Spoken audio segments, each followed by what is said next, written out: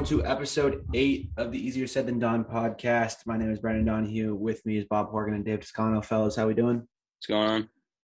Not bad. Getting a little spring sickness, but we're powering through. Yeah, so you'll notice that I said episode 8, and if you go and look for episode 7, it's not there. Episode 7 was our best podcast probably so far. So good that only me, Bob, and Dave were allowed to witness it and listen to it. So we just had some technical difficulties, and it's too bad that we lost it, but hey, nothing we can do now. Just got to move forward with it. We did on the podcast that we lost. We predicted Oral Roberts to go to the Sweet 16. We predicted Loyola Chicago to beat Illinois. We predicted Ohio to beat Virginia. We actually predicted the perfect Sweet 16.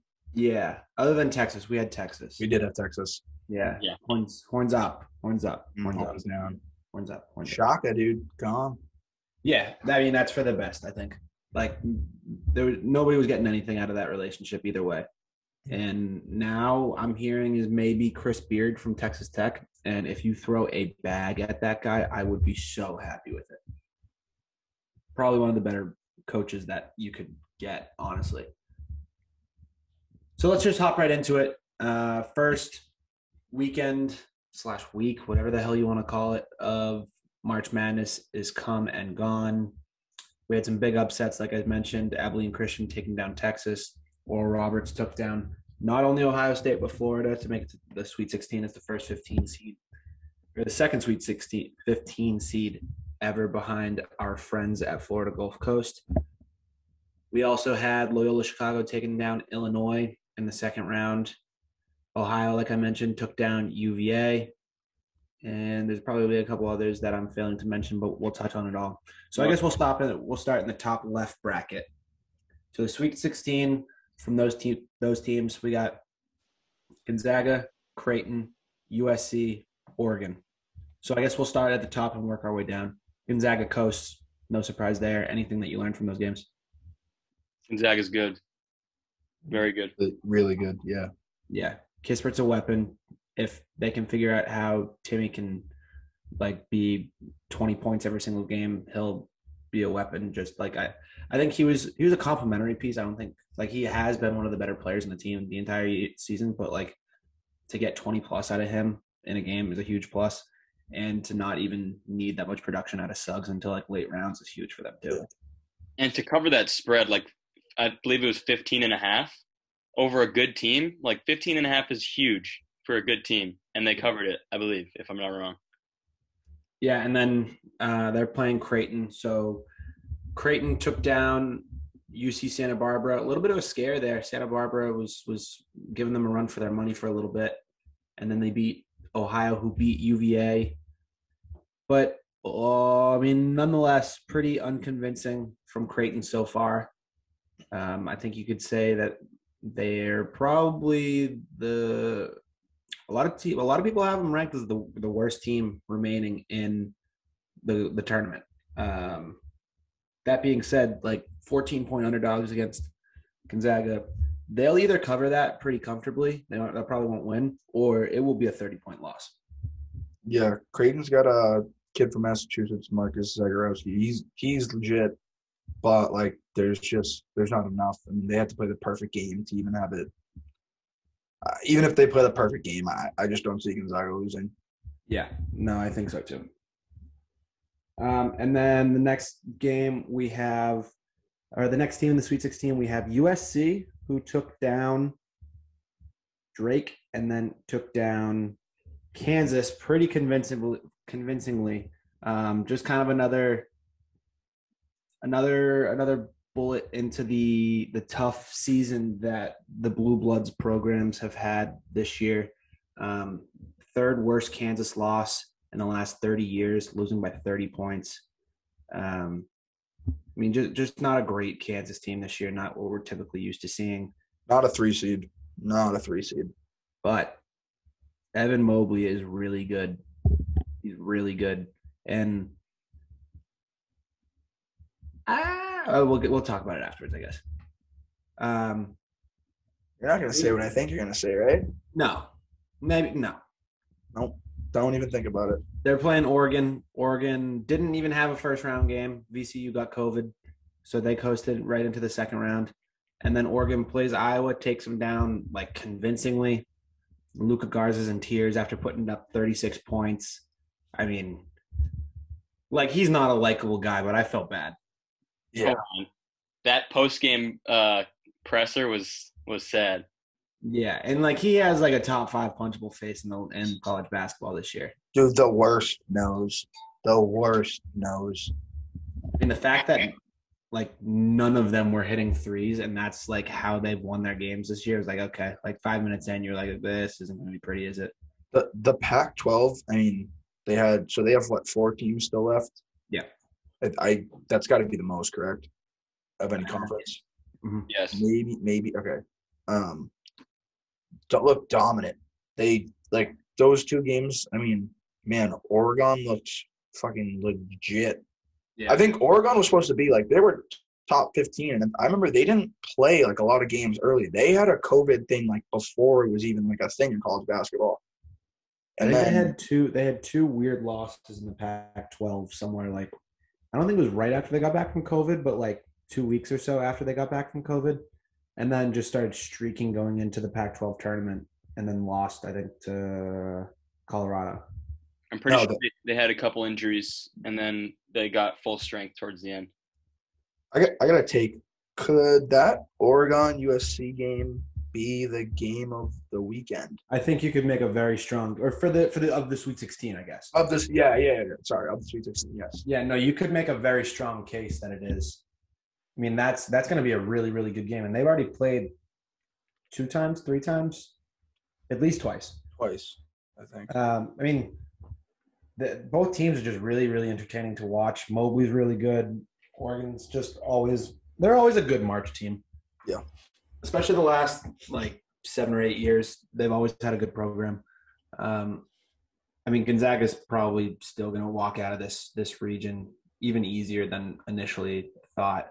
But I think USC can give them a game if they can limit the outside shooting, because Mobley, I think, is a lot better than Timmy is.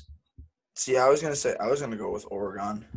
You I think they kind of have a similar, like Gonzaga's kind of got like their 4 guard, whatever you want to call Kispert. Those 4 dudes, Suggs, Ayayi, Nembhard, and Kispert. They're kind of all like interchangeable. Suggs is the one, like those other guys can kind of play like that 1 through 3 role, and then Timmy's more of like a 4, maybe a 5. And if you watch Oregon at all, like Durarte, Figueroa, like Williams, and then they got their big guy. They're kind of that similar, like all kind of 6'4", 6'5", 6'6", with like a 6'8" big. So that could be a game of 2 similar styles going at it, which I think would be a good game. The over in that game might be like 180. Oh my God, yeah. At the least. And if it's not, then I'm taking the over. I guess we'll move down. So Michigan slips away from LSU. One of the better games of the tournament so far, I'd say. LSU could have won that game. A lot of self-inflicted wounds there. I mean, that it was a popular upset. I know a lot of people, including some people on this podcast, were on LSU money line. Yep. So that was a tough game to see, but I mean, I think it was also like Michigan was like, all right, like, hey, give us a little bit of respect. We're a 1 seed still, And then they're going to be playing Florida State, who just took down Colorado after Colorado absolutely wiped the floor with Georgetown. And I think that was more of the Pac-12 Colorado that I was expecting to see than the Colorado that wiped the floor with Georgetown. I was really expecting the Pac-12 to shit themselves, for lack of a better term, in March. But credit to them, the conference in general has performed. But the story is Florida State getting to the Sweet 16 here. I think they can cause them a lot of problems. I still think Michigan's going to win this game after I saw them play against LSU. Yeah, I mean, one player, I think Levers got injured, and then everyone started to kind of hop off the bandwagon. But as you said, they're still a 1 seed. And I also wanted to mention the Pac-12 too.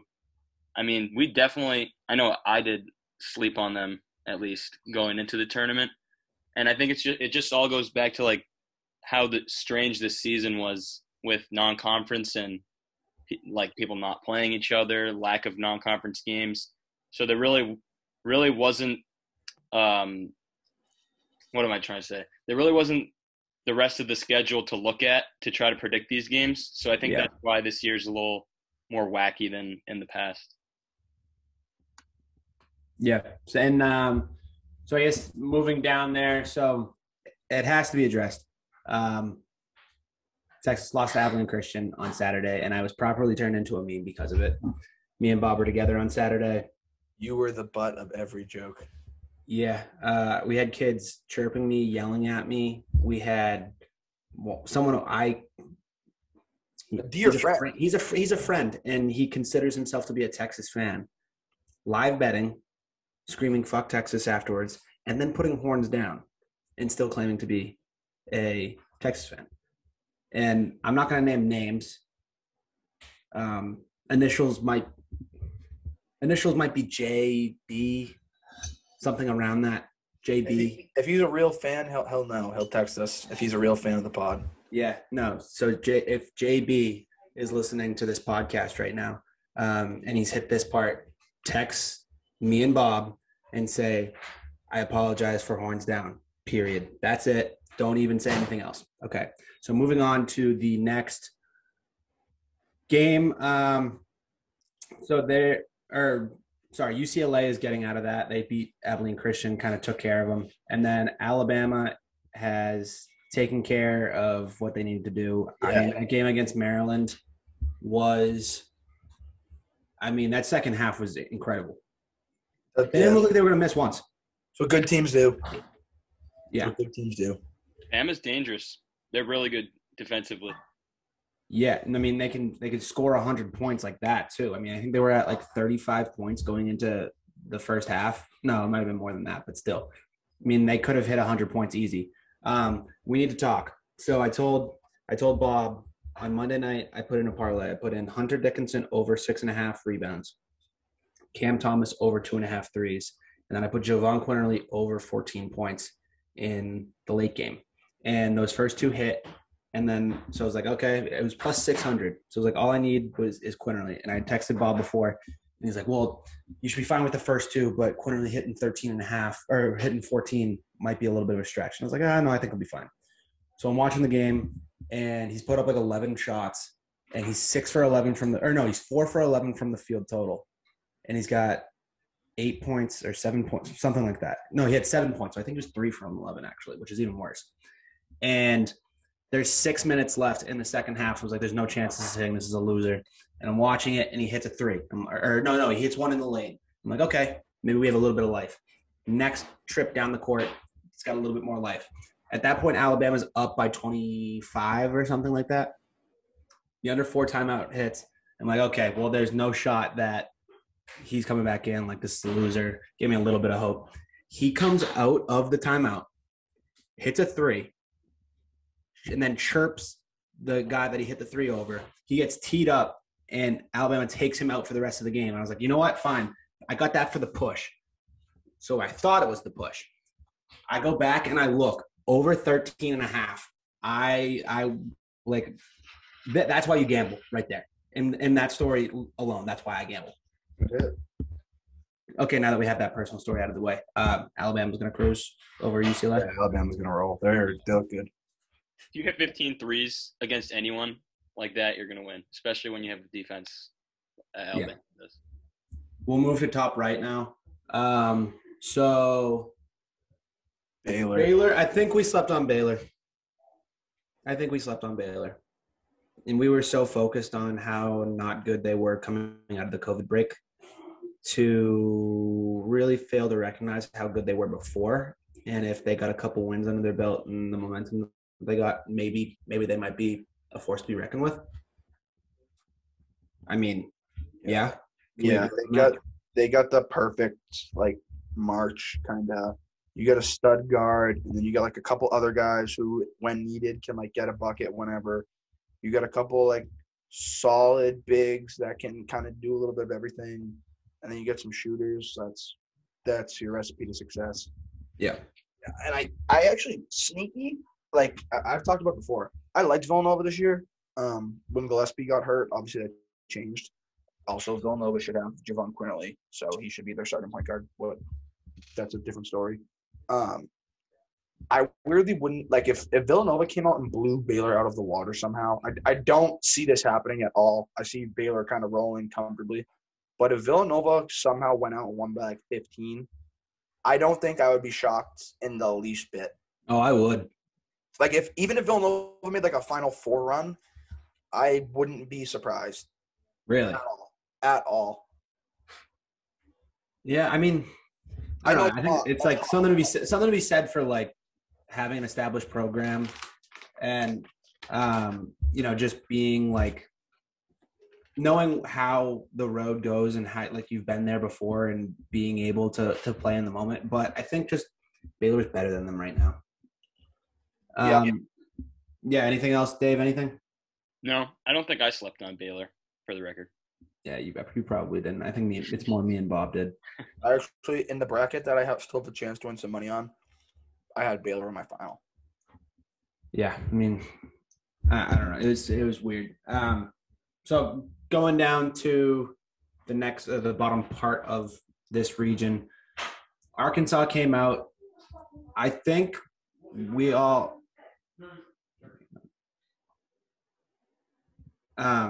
Okay, so going back to the bottom part of that region, Arkansas came out. I think we were all kind of expecting Arkansas to come out of it, but maybe wouldn't have been surprised if they didn't. And I mean, it was easy. Like, I don't think they were really like they had a little bit of a scared in the first half of that Colgate game, and then after that, like it was smooth sailing. Craziest part with Arkansas was they were like 2-point underdogs against Texas Tech, and I was just like, I liked Texas Tech, but I just think they were two completely different styles, and they kind of played Arkansas style, and that's once you play the other team's style in a tournament, you can't. I'm gonna be completely honest. I don't even remember that game happening. It was late Sunday night or Sunday. I have no recollection of that game happening. I know I took it and I won money on it, so that's the reason why. Sunday, I think it was like the 8:45 game on Sunday night, and it was one of those games where like, damn, I've watched some good basketball all week. Like, yeah. I really don't care to watch this game, but like I know that like they're gonna win. Was it like right before the Oklahoma State one? Yeah. Okay. Maybe that's why. I don't know. I don't know the exact. I'm gonna be rooting for Arkansas. Strange tidbit, but Musselman actually wears like Revs shirts and Revs masks at the practices. So yeah, I saw that. Is there a story behind that? I couldn't find any like connection to the Revs, but I don't know.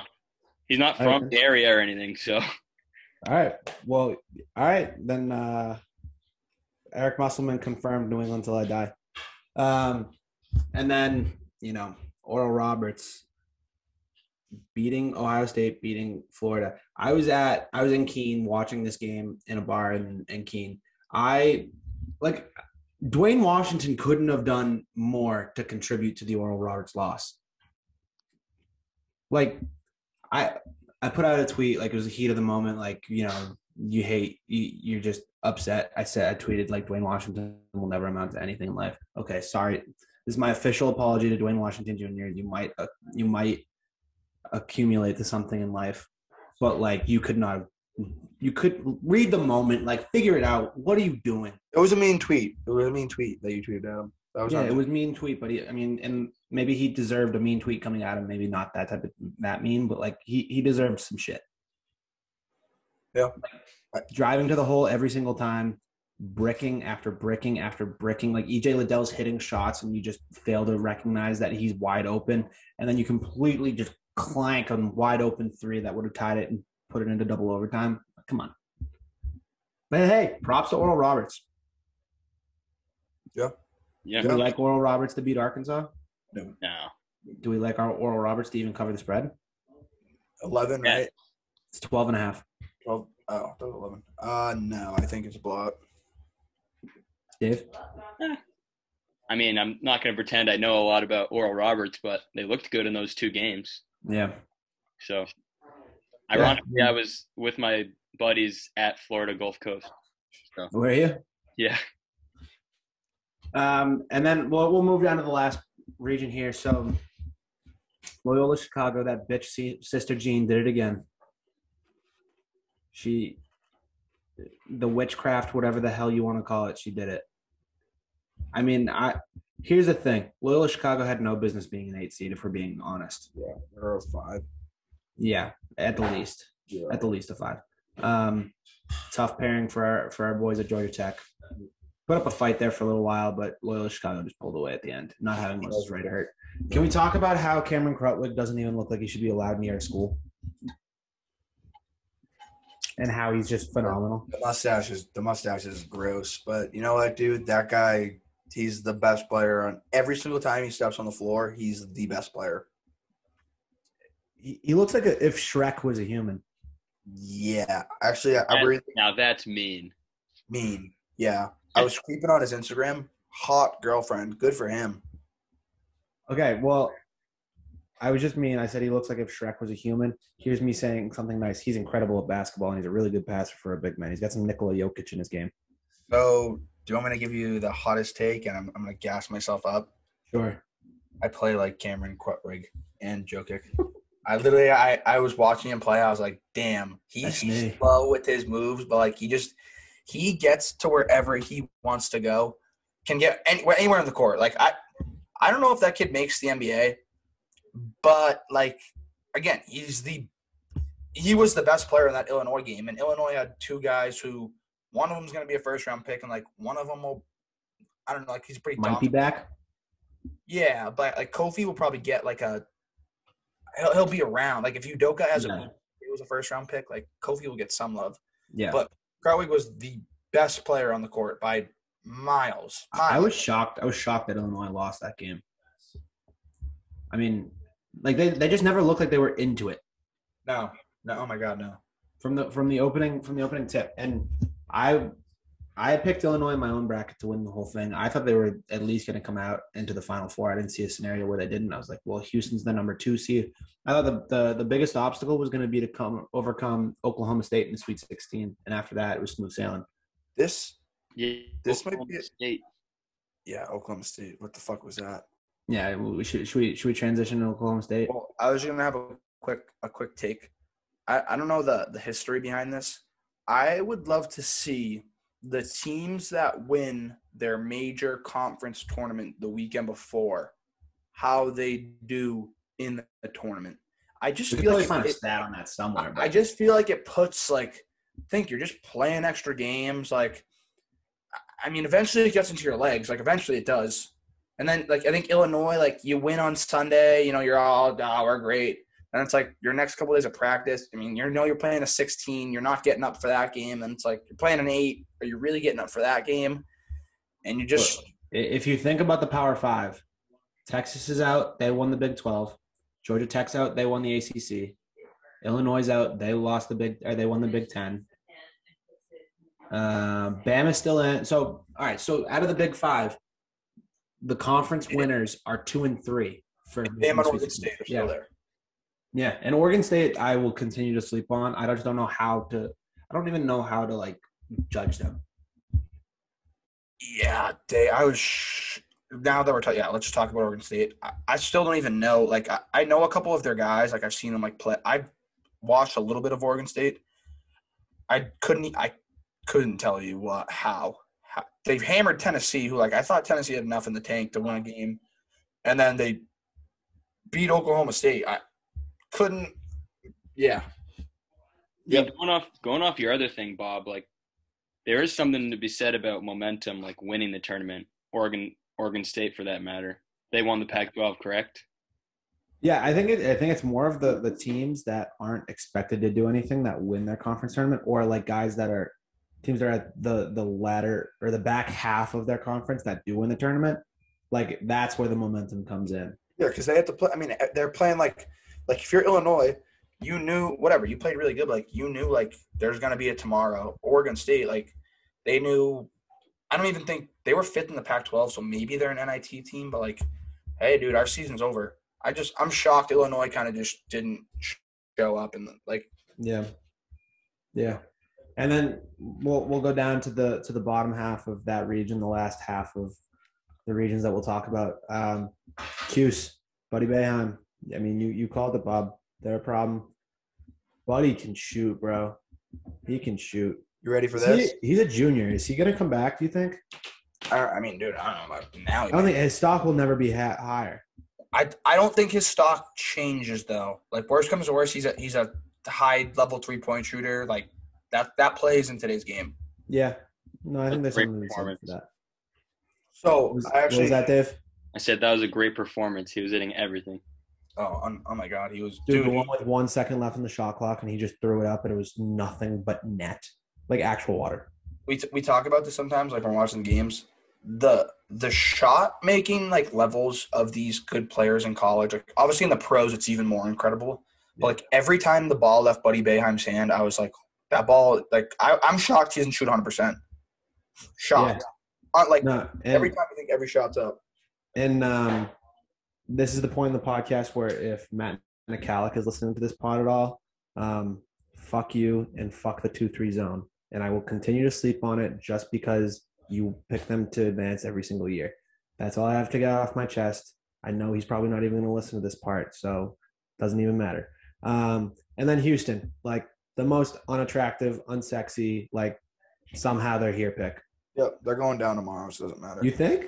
Yes. Yep. I was going to say. You ready for this? I think the fact that everybody's on Syracuse makes me think that Houston might win. Cuse is going to make the Final Four. Yeah? Yep. All right. So then we'll do this right now. Bob, give me your Final Four right now. Gonzaga, Florida State, Baylor, Cuse, Gonzaga, Baylor, Gonzaga wins. Dave? Bama, Gonzaga, Baylor, and then bottom right. Remind me, who else is in the bottom right? Loyola Chicago, Oregon State, Cuse, Houston. Fuck it. I'm going with Cuse also. I don't believe in Houston at all. I'm shocked that they beat Cleveland State. My Final Four. You say you're shocked that? Oh my God! Well, in the maybe I shouldn't have brought this up, but I did pick Cleveland State. So I picked. Yeah, but they didn't cover. I picked the worst 15 seed. If only I didn't Oral Roberts. And then I'll say my Final Four will be Gonzaga.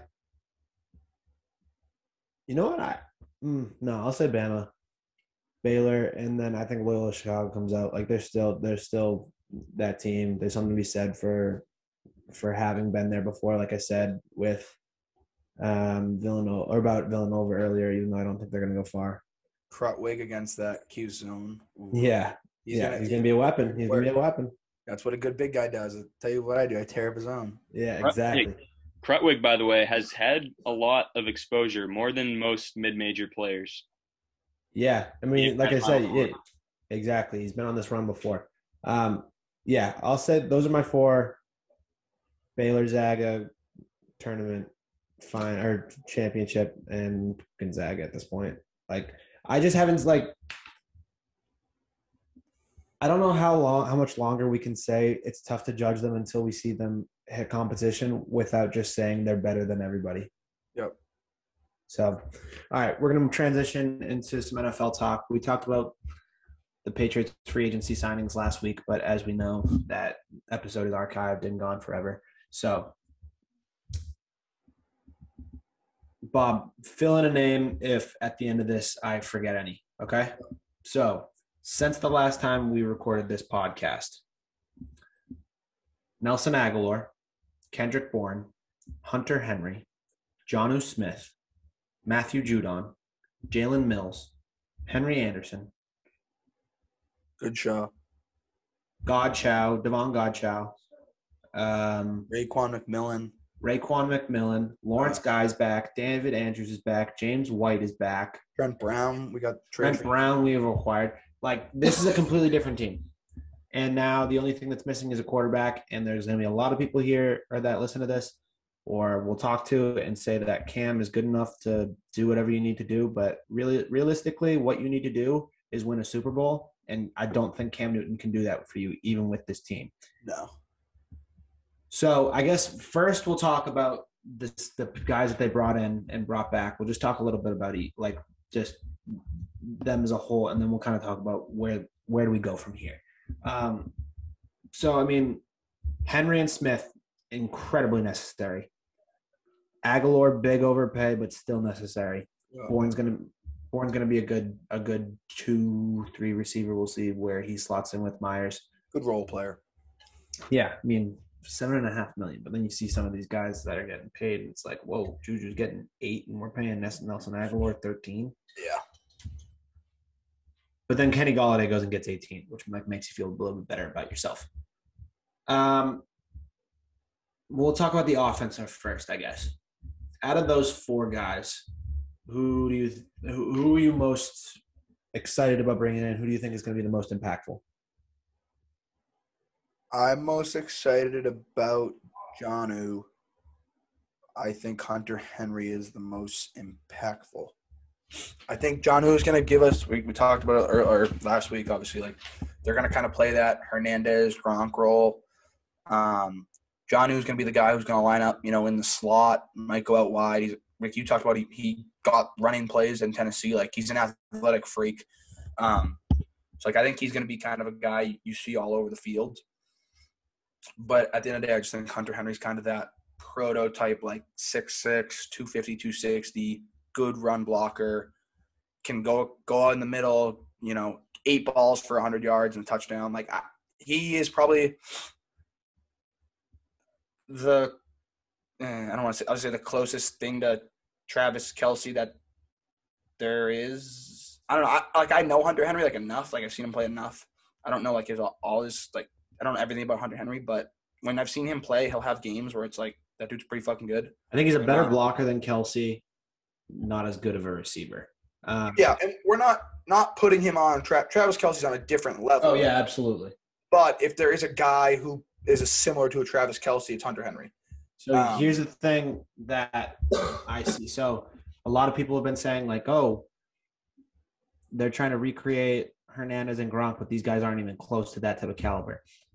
I don't think they're trying to recreate Hernandez and Gronk, but time and time again, they've shown that they're good. The Patriots can succeed with 2 good tight ends and running 2 tight end sets. Before Hernandez and Gronk, there was Daniel Graham and Ben Watson. After Hernandez and Gronk was Gronk and Martellus Bennett. Time and time again on winning Patriots teams, they've had 2 solid, dependable tight ends, and there's a lot to be said for that. So, and then the 2 receivers I'm not as excited about Aguilar as I think I am about the tight ends. Aguilar, we said he was second in the NFL last year of touchdowns over 20 yards. And that's well and great. I just don't see how that fits in with the Patriots, considering you have a quarterback who can't throw 20 yards. So we'll see there. Kendrick Bourne, I know you're a fan of. Yep. And then we'll address the defensive side of things. So they bring in Devon Godchow. We brought back Kyle Van Noy. We forgot about that. Yes, Kyle Van Noy, Matthew Judon, Jalen Mills, and Patrick Chung retired. And then we also brought back Lawrence Guy. So I think the 3 most impactful, I think, will be Judon, Van Noy, and bring back Guy. Losing Chung hurts, but then it's Jalen Mills, them signing him makes a lot more sense. Now you got kind of a seamless fill-in here for like a guy who can pick up some of the slack that Duggar won't be able to take on right away. But I think, and David Andrews is the man. You're getting paid $1 million in salary over the next 2 years. Talk about a team guy. Like he's going to be a Patriots Hall of Famer one day, no doubt. So I think they've put themselves in a position here where they have probably a top 5 defense in the league. And the offense has potential to grow, but I don't know. There's definitely a ceiling on that offense with Cam Newton behind center.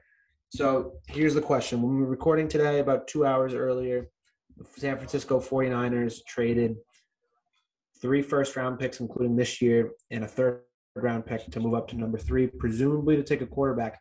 But they're saying that Jimmy G is unavailable and that he's going to be their quarterback this year. A, do you believe that? And B, if you don't, is Jimmy G going to be a Patriot, Bob? So I think the plan is Jimmy G is your quarterback this year. Is San Francisco's quarterback this year. I think he is under center. I kind of think it's like, kind of like in the past, like I feel like every quarterback that gets picked, unless you're like we know Trevor Lawrence is going to step in day one and be the starter.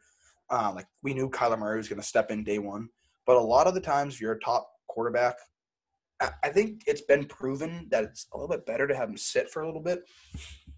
So it wouldn't shock me if they take, a Trey Lance or Justin Fields, a guy who might be more of a project, and you let him sit for 1 year behind Jimmy G, and then next year you move on.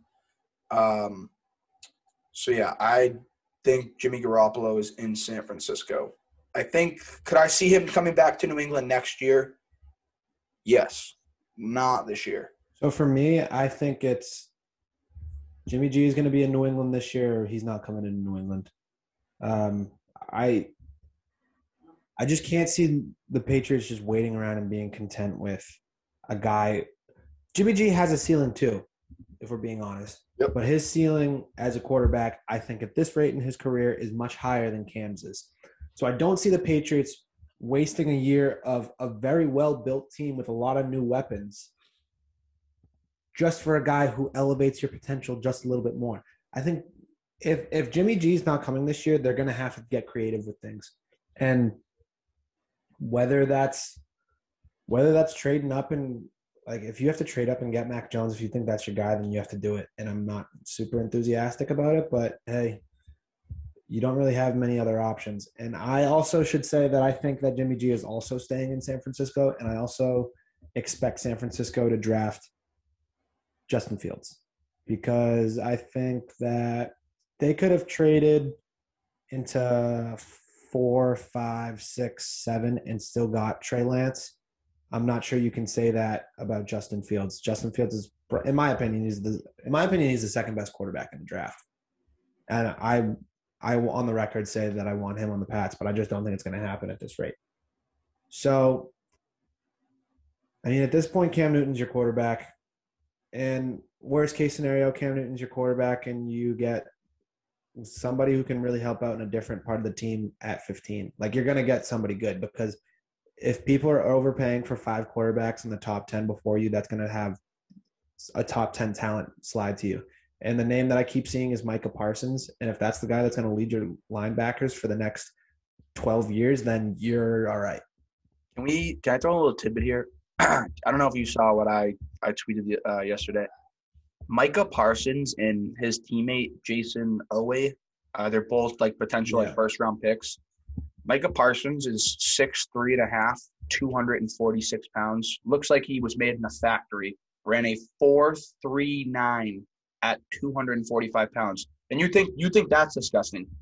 Then Jason Owe is a defensive end who's 257 and ran a 4.37.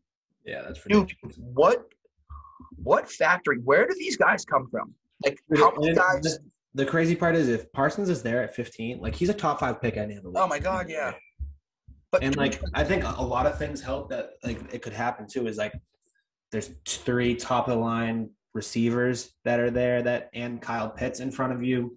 There's 2 O-line like tackles, and tackles always fly off the board early and often. Like there's potential. I would be fine with Micah Parsons. You take Micah Parsons, you just find any way to get him on the football field because he's big and fast. That's how you win in the NFL. Yeah. Big and fast.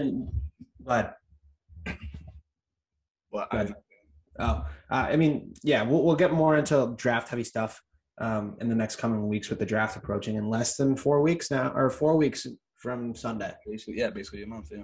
So we'll move into a little bit of Celtics, just brief here. Trade deadline yesterday. Talk all week, Aaron Gordon. Talk all week, Aaron Gordon. Talk all week, Aaron Gordon. Oh, the Celtics are in on Aaron Gordon. Pinch me if you've heard this before. Celtics are in on a guy that would really help and won't pull the trigger because Danny won't get rid of a first-round pick and a young guy. Then they go out and trade for Evan Fournier. I like that. Yeah, you get him for 2 second-rounders. You got him for basically nothing. That's nice. He just, like, Aaron Gordon raises your ceiling a lot more than Evan Fournier does, and he fills a need way more than Fournier does. And we did need more shooting. I get that. Fournier helps. I'm not saying he doesn't. Aaron Gordon would have been a perfect fit in Boston. See, I'll play the devil's advocate here, or Okay. the other role. I think Fournier was a much bigger need. We were looking at it yesterday. His stats this year, he's averaging 23 and 4, so 20 points, 3 rebounds, 4 assists, and he's shooting 39% from deep. Tell me that and he plays like all right defense. Tell me that's not what we need. We need a wing scorer off the bench who can come in and hit the three. That's what Aaron Nesmith should be, but he's just not. He's just too young. So, question for you: with Fournier now, would you consider the topic that we talked about earlier, or a couple weeks ago, which is starting Smart at point guard and Fournier at shooting guard, and then bringing Kemba off the bench? Would you consider that? Yep. Do you think they will? I think you, man. See, this is my thing. With the Celtics now looking at we'll talk about in a little bit their buyout guys potentially, but I think right now if you were playing in a big time game, your lineup is, Jason Tatum's on the floor, Jaylen Brown's on the floor, probably Robert Williams is on the floor now, and I just think Marcus Smart is a lock to be on the floor. Would you rather have 6'7" Evan Fournier who's averaging 20 points, having a career year? I know he's in Orlando, so they kind of suck. So it's the stats might be skewed a little bit. Who he's having a good year, shooting it well, or do you want 5'11" Kemba who's struggling? Yeah. I know Kemba's been an All NBA guy. It's a 6'7" wing who can shoot it. There aren't many guys in the NBA that average 20 points. And when you get a guy that does that, I don't think you get worse. Yeah, no, I agree. And it's just I don't see Brad doing that. But I will say Fournier helps. You could have upgraded, maybe you can play a small ball lineup and have Gordon guard the 5 if you brought him in. Unfortunately, he's in Denver now. You also lost Daniel Tice in the process, which is kind of seems like a step back, honestly. Would you rather have Tice or Fournier long term? If you can keep him, definitely Fournier, but I don't know about this season how much losing Tice helps you. I get it, Daniel Tice shouldn't be taking that last 3 wherever the hell he was, or was that Milwaukee the other night where he missed it? Yeah. But you've now put a lot of trust into the hands of Robert Williams. You're probably going to see him getting an uptick in minutes. You're putting a lot of trust in Tristan Thompson, who's been okay, not great. I mean, we'll see. Yeah. It can't be worse than they've been the last couple of weeks. Yeah, I'm a known Daniel Tice guy. I was sad to see him go. We talk about the Patriots though. With Daniel Tice, there is a ceiling, and I think we saw it last year in the bubble. I think our ceiling was that Eastern Conference. Daniel Tice can't cover Bam. Yeah. I don't know if Robert Williams can, but I know Robert gives you a better chance. Yeah, Robert Williams pushes our ceiling up. Our ceiling's higher with Robert Williams. Do you think Mo Wagner or Luke Cornett play more than 10 minutes a game? Wagner's interesting. I wouldn't. He could be a score. He's a scoring big. Need a bucket. But I don't see good bench guy. Yeah, I mean. Yeah. Well, I guess kind of leading into it. Do you think we get Andre Drummond? That's one of the rumors. I would. I mean, you kind of need him. You need him more than the other teams that are out on him need him. I hope I'm not overly optimistic, but I hope. I'll put it at that. Yeah. So you would get him for you get him for basically a rental, right? Yeah, for the rest of the year. Why not? Whatever. Robert Williams is gonna he's already. I feel like he has a role enough where it's even if Andre Drummond comes in tomorrow, Robert Williams is still gonna play 22 minutes or whatever. Does it really set you that far back if for 25 games Robert Williams only plays 20? Yeah. No, I agree. So yeah, that's our brief little Celtics talk. we're going to transition into some U.S. soccer talk and then finish with some gambling. So international window, big for two reasons here. So first one being you got the U.S. team, the senior team together for the last time until we get pretty much nothing but competitive games for the next year and a half. And then you have the U23s trying to qualify for the Olympics. So I think I've mentioned it in past podcasts. I'm not sure if I have. The Olympics for soccer, the entire team has to be under 23 years old. So the team that qualifies can only be under 23 players. And then if you make the Olympics, you get 3 overage players for the roster. The U.S. at this point finished second in their group, so they advance to the game that they need to get to, and they need to beat Honduras on Sunday to advance. If they win that game, they advance to the Olympics, and then they would play in the CONCACAF Championship just for the title. So, Dave, which one do you want to start with? You want to start with the senior team or the Olympic team? I think more important would be the under 23s for the Olympics. Yeah. So they beat Costa Rica and the Dominican Republic and then lost to Mexico, but still advanced, get the top 2 in their group. Kind of a weaker roster just because teams don't really let a lot of their players go and play in the U23 camp just because it's a longer camp than just the normal window would be. But some early contributors have been Jesus Ferreira, Hassani Dotson, and David Ochoa. But for you, what have you seen so far? Yeah, I mean, I don't think the Mexico loss is necessarily that important. It was good to see.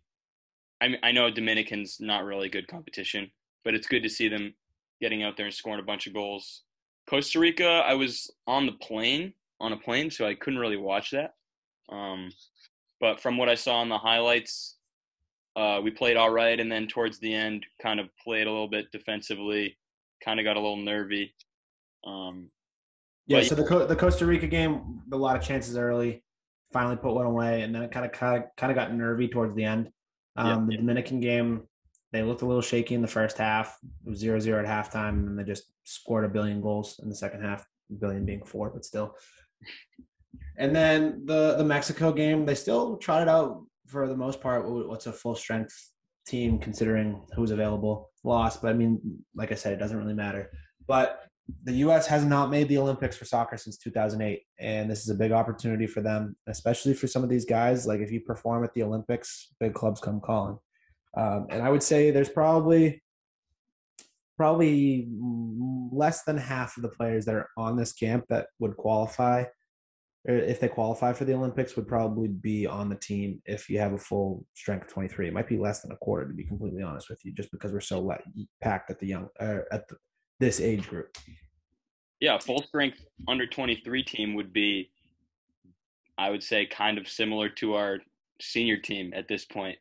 Yeah, like barring 3 players, pretty much. Yeah, we're rebuilding from the Trinidad disaster, and I would say this under 23 game on Sunday to qualify for the Olympics is probably the biggest test or the most important test since that failure to qualify. It's, I would say, a litmus test, if you will, right? Yeah, absolutely. To see where the program is, maybe public perception. If we don't qualify for the Olympics, then everyone comes back, rightly so, and says, are we actually making the right changes here? So qualifying for the Olympics on Sunday would be really, really important, especially for the development of these younger players who, most of which that would be playing in the Olympics probably are on the actual team. So this is the future of our national team. From a consequential perspective, I would say this is the most important game that we've had since the Trinidad game. You could argue that like maybe the Gold Cup final is a bigger deal, but it's the Gold Cup and it happens every 3 years and you're playing dirt poor teams. This is a chance to go, test the strength of your up and coming program against the rest of the world, not just against CONCACAF. So I mean, I'm not gonna act like I know a lot about the Honduras under 23s, but if I know anything, the U.S. should take care of this. They should win, but you just don't know. So Sunday night they're playing against Honduras. It's gonna be on Fox Sports 1. with a chance to advance to the Olympics, which is pretty exciting stuff. Would So then be we'll transition. Go ahead. Sorry. would be a complete failure. Yeah, absolutely. Absolutely. So we're going to transition into the senior team. Friendlies this week. So one yesterday with a 4-1 win over Jamaica, and they have one on Sunday against Northern Ireland. First time we've seen Kristen Pulisic in a U.S. jersey in over 18 months, or 16 months actually, I think. You have pretty much a full strength squad together, with the exception of Tim Weah, Weston McKennie, and Tyler Adams, I would say, who, not because of being injured for the first time, like nobody's really hurt at all, knock on wood. But nobody is, I mean, there's just travel restrictions in Europe and where you can go and stuff like that. So from this roster, the biggest thing that catches my eye, apart from having the most of the group together, is the two new strikers that you've brought into the pool, which is Daryl Dike and Jordan Siebichu. DK's been banging goals in for Barnsley. He's got 5 goals in 7 games on loan from Orlando City. Siebichu's been someone who's been on the U.S. radar for a little while. He's been eligible for the U.S. and France. He's born in the States to French parents. And I think he was kind of holding out hope for a little while that he's going to be able to play for France. But I mean, if you look at the French team, there's no way he was ever even sniffing that team. France is like on a different level with depth. Yeah, he's not competing with Griezmann or Mbappe for minutes, even a little bit. But he's on loan right now from Rennes in France to Young Boys in Switzerland. And I think he's got like 6 or 7 Europa League goals this year, which is a pretty big number for European competition. So he got some minutes yesterday, but it'll be interesting to see how Greg sees their fit. The only other striker that we really haven't seen is Matthew Hoppe from Schalke, who apparently is getting bids from Bayern Munich for over 20 million, which doesn't seem all that right, but it's coming from a reliable source, so which makes it even more confusing. Other than that, Yunus Musa commits to the U.S. long-term, huge get for the program. He's an 18-year-old stud starting for Valencia already. Chooses the U.S. over England, over Italy, over Ghana. So big win for them. He's going to be a big piece to this puzzle for the next 10, 12 years. So, you're starting to build this team up one by one. Dave, I'm going to name a lineup, and you tell me if right now this is the best lineup possible. And if it's not, then tell me what it is. Okay? Go for it. So in goal, Stefan, agree? Matt Turner. I'm kidding. But Matt Turner's the number 2. I would agree. He's the number 2 at this point. From right to left in the back, Dest, who I think you can say is the best American and maybe the second best American in the world right now. And I think Pulisic's third right now. And I think Dest showed he can play left back. Yeah, which is huge because we have depth on either side now. Yeah. So Dest at right back. That right center back position is going to be probably one of the bigger storylines over the next year and a half because you've had Chris Richards emerge. Aaron Long's a possibility. You have guys like Mark McKenzie. There's a bunch of different guys here who could fill in. Mark McKenzie's not on this roster, but both Richards and Long are, and they both played a half with Brooks, who's going to be the fill-in shoe-in starter at left center back. So I guess the question is, who's your right center back? For me, it's Richards. I would go for Richards, especially because it's for the future. Aaron Long he's good. He's just a little bit on the older side, and he's not really. I mean, Brooks is cemented in here, so that's why it's fine that he's around 27, 28, however old he is. But Aaron Long has not been he doesn't have the experience that John Brooks does. He does still play for the Red Bulls in New York. So, I mean, Richards is the center back of the future. So I think you just start grooming him now. I don't think there's a huge difference between him and Aaron Long in World Cup qualifying, at least. I think you could argue that John Brooks has a more cemented place in this lineup than maybe anybody other than Pulisic. Maybe. Yeah. or McKennie or Adams. But other than that, regardless. Left back, Anthony Robinson, yeah. Yeah. Not by a lot. He's had a great year for Fulham so far. Yeah. I mean, it's at this point, it's who do you want to see on the field more? Is it Anthony Robinson or is it Reggie Cannon? Or we might get to a point here in a year, is it Brian Reynolds, who just got to move to Roma and he's on this roster. So we'll see how that development goes over the next year. Midfield three, this one's easy, right? Very. Musa McKennie, Adams. Yeah.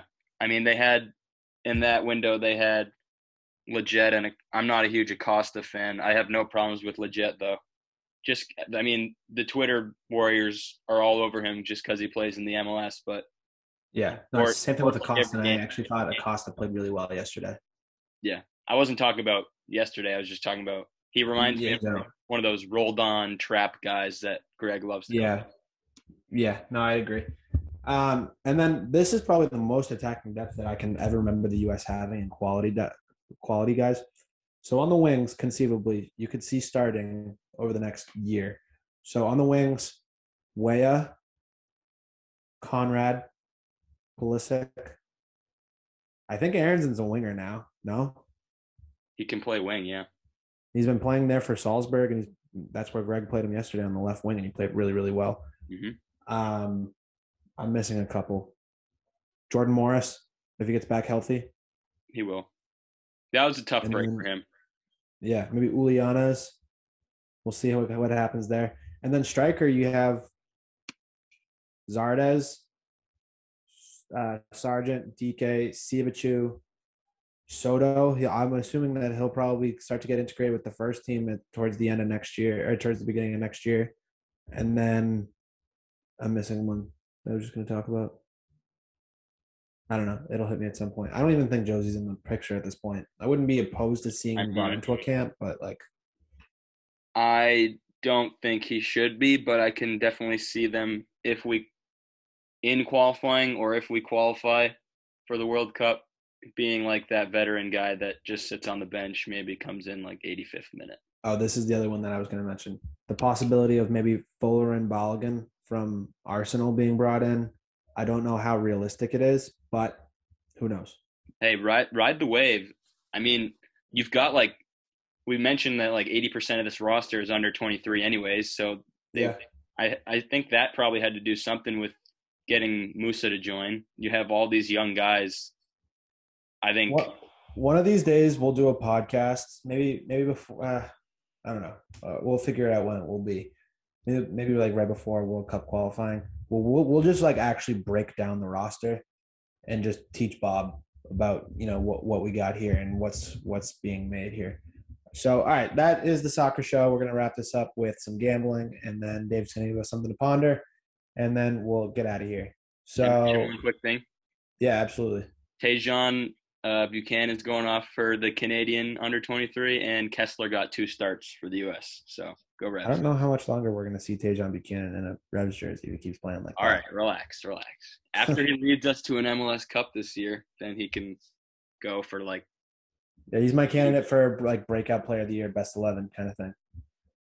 Let's hope. All right.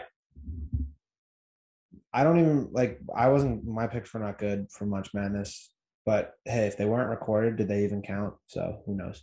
You did post them out on Instagram. Yeah, but whatever. Yeah, 1-7, but the futures don't count. And so it was 1-3. So who cares? I also did tragically. You can just hear the depression in our voices just talking about that. Bob, what'd you do? 2-2? Oh, I'm my daily my first round games. Yeah, 2-2. You won Q's, lost Wichita State. Won LSU, lost Virginia. Got it. All right. Let's just hop right into this week's picks. Anybody want to go first? Yeah, I'll go first. All right, go ahead. Probably a light weekend pick-wise. I think I'm going to go with 3 or 4 Sweet 16 games. Maybe we'll throw out we can do this on Monday or Monday morning. We'll throw out an Elite 8 pick. Yeah, absolutely. On the Instagram. Plug the Instagram. Yeah, at A Word from Don. Yeah, so I got 3 picks this week, or 2 minimum, not 3. I'm taking Syracuse money line against Houston. It's plus 215. I like the Orange men. I think there's something about him this year. Buddy's got the swagger. I like Florida State plus 120 against Michigan. I like the Seminoles. I just think they cause too many problems. They got everything. Big, small. You want to play 5 guys, 6, 7, they can do that. And then I'm going to take Oregon plus 108. They've had USC's number twice, which I usually go against that. I usually say if you've played a team twice and you beat them, the third time the other team's destined to beat you. But I think Oregon, just the way they looked against Iowa was different, and they were kind of hitting on all cylinders. So those are 3 underdog money line picks. You can take the spread, but there's more value in the money line, so I'm going to roll with that. And then I have one. This is probably a pretty common one. To win the tournament, Gonzaga's plus 150. I just feel like that's Pretty good value. Yeah, I just feel like that's stealing. So Yeah. the Zags plus 150 to win it. Those are my picks. Dave, you want to go or you want me to? Yeah, I'll go. I got Syracuse money line also. I'm taking Gonzaga minus 13. I do not believe in Creighton. As you mentioned, they're arguably the worst team remaining, other than Oral Roberts on paper, I suppose. But Oral Roberts is on a tear, so maybe not. And then Baylor minus 7.5. I think Nova. We're just waiting for Nova to lose at this point. I think they're going to lose by like 12. Write it down. Yeah. Is that it for you? That's it. All right. So I actually have 5 picks. So I'm taking Creighton. I'm going to take the Creighton Gonzaga over 157.5. If Creighton wants to stay in that game, they're going to have to score points. Gonzaga's probably going to hit at least 85. I think Creighton could probably pick up the rest. Gonzaga could even hit 100. If they hit 60 and Gonzaga puts up 100, that's just my logic in my brain thinking it makes sense. We're going to go with it. My next pick is going to be Baylor minus 7 also. Like I said, Bob thinks that he wouldn't be surprised if Nova came out and won. I don't see Nova being able to keep up. Like they got their first 2 games were just kind of bunnies, to be completely honest. Like North Texas was a gift. Gross games. Yeah. So that's mine there. My third pick is going to be Bama minus 7 over UCLA. UCLA has had a nice little run, but I think if Bama's hitting shots right now, and when Bama hits shots, they're tough to beat. So that's my third pick. And then we're going to go a little bit of international soccer. Like I said, we got the international window going right now. My first pick is tomorrow. We have Belgium minus 140 over the Czech Republic. Belgium's just a wagon. Just makes sense. Good line. Take it. Don't question it. And then my second one is going to be – I just lost it, so hold on one second. I second the Belgium pick, by the way. Do you? Who's even on the Czech Republic? The only one I can think of is Souček from West Ham. Can you think of anybody, Dave? No, I can't. Yeah. All right. Here we go. And then my last pick of the week is going to also be tomorrow. I don't feel great about it, but I don't hate it either. I'm also going to take Portugal minus 140 over Serbia. Portugal has like a ton of depth right now, and there's a lot of good young players in there. Is the GOAT completed every possession at every position. What was that? Is the GOAT plan? No, Messi plays for Argentina. I was talking about the guy that wears 7. Ronaldo? Yeah. You mean the second best of all time? Yeah. No, he's playing. He's So those are my 5 picks for the week, more than I usually do. But hey, Dave's gonna give us something to ponder, and then we're gonna get out of here. Yeah. So this week's topic of discussion is corn. A lot of processed things have corn in them. So if you look at, I'm looking at a jar of peanut butter right now. That is made with corn. So just think about it. Most of the things that are processed in your kitchen probably have some sort of corn in them. How's your corn? All right. Well, thanks, Dave.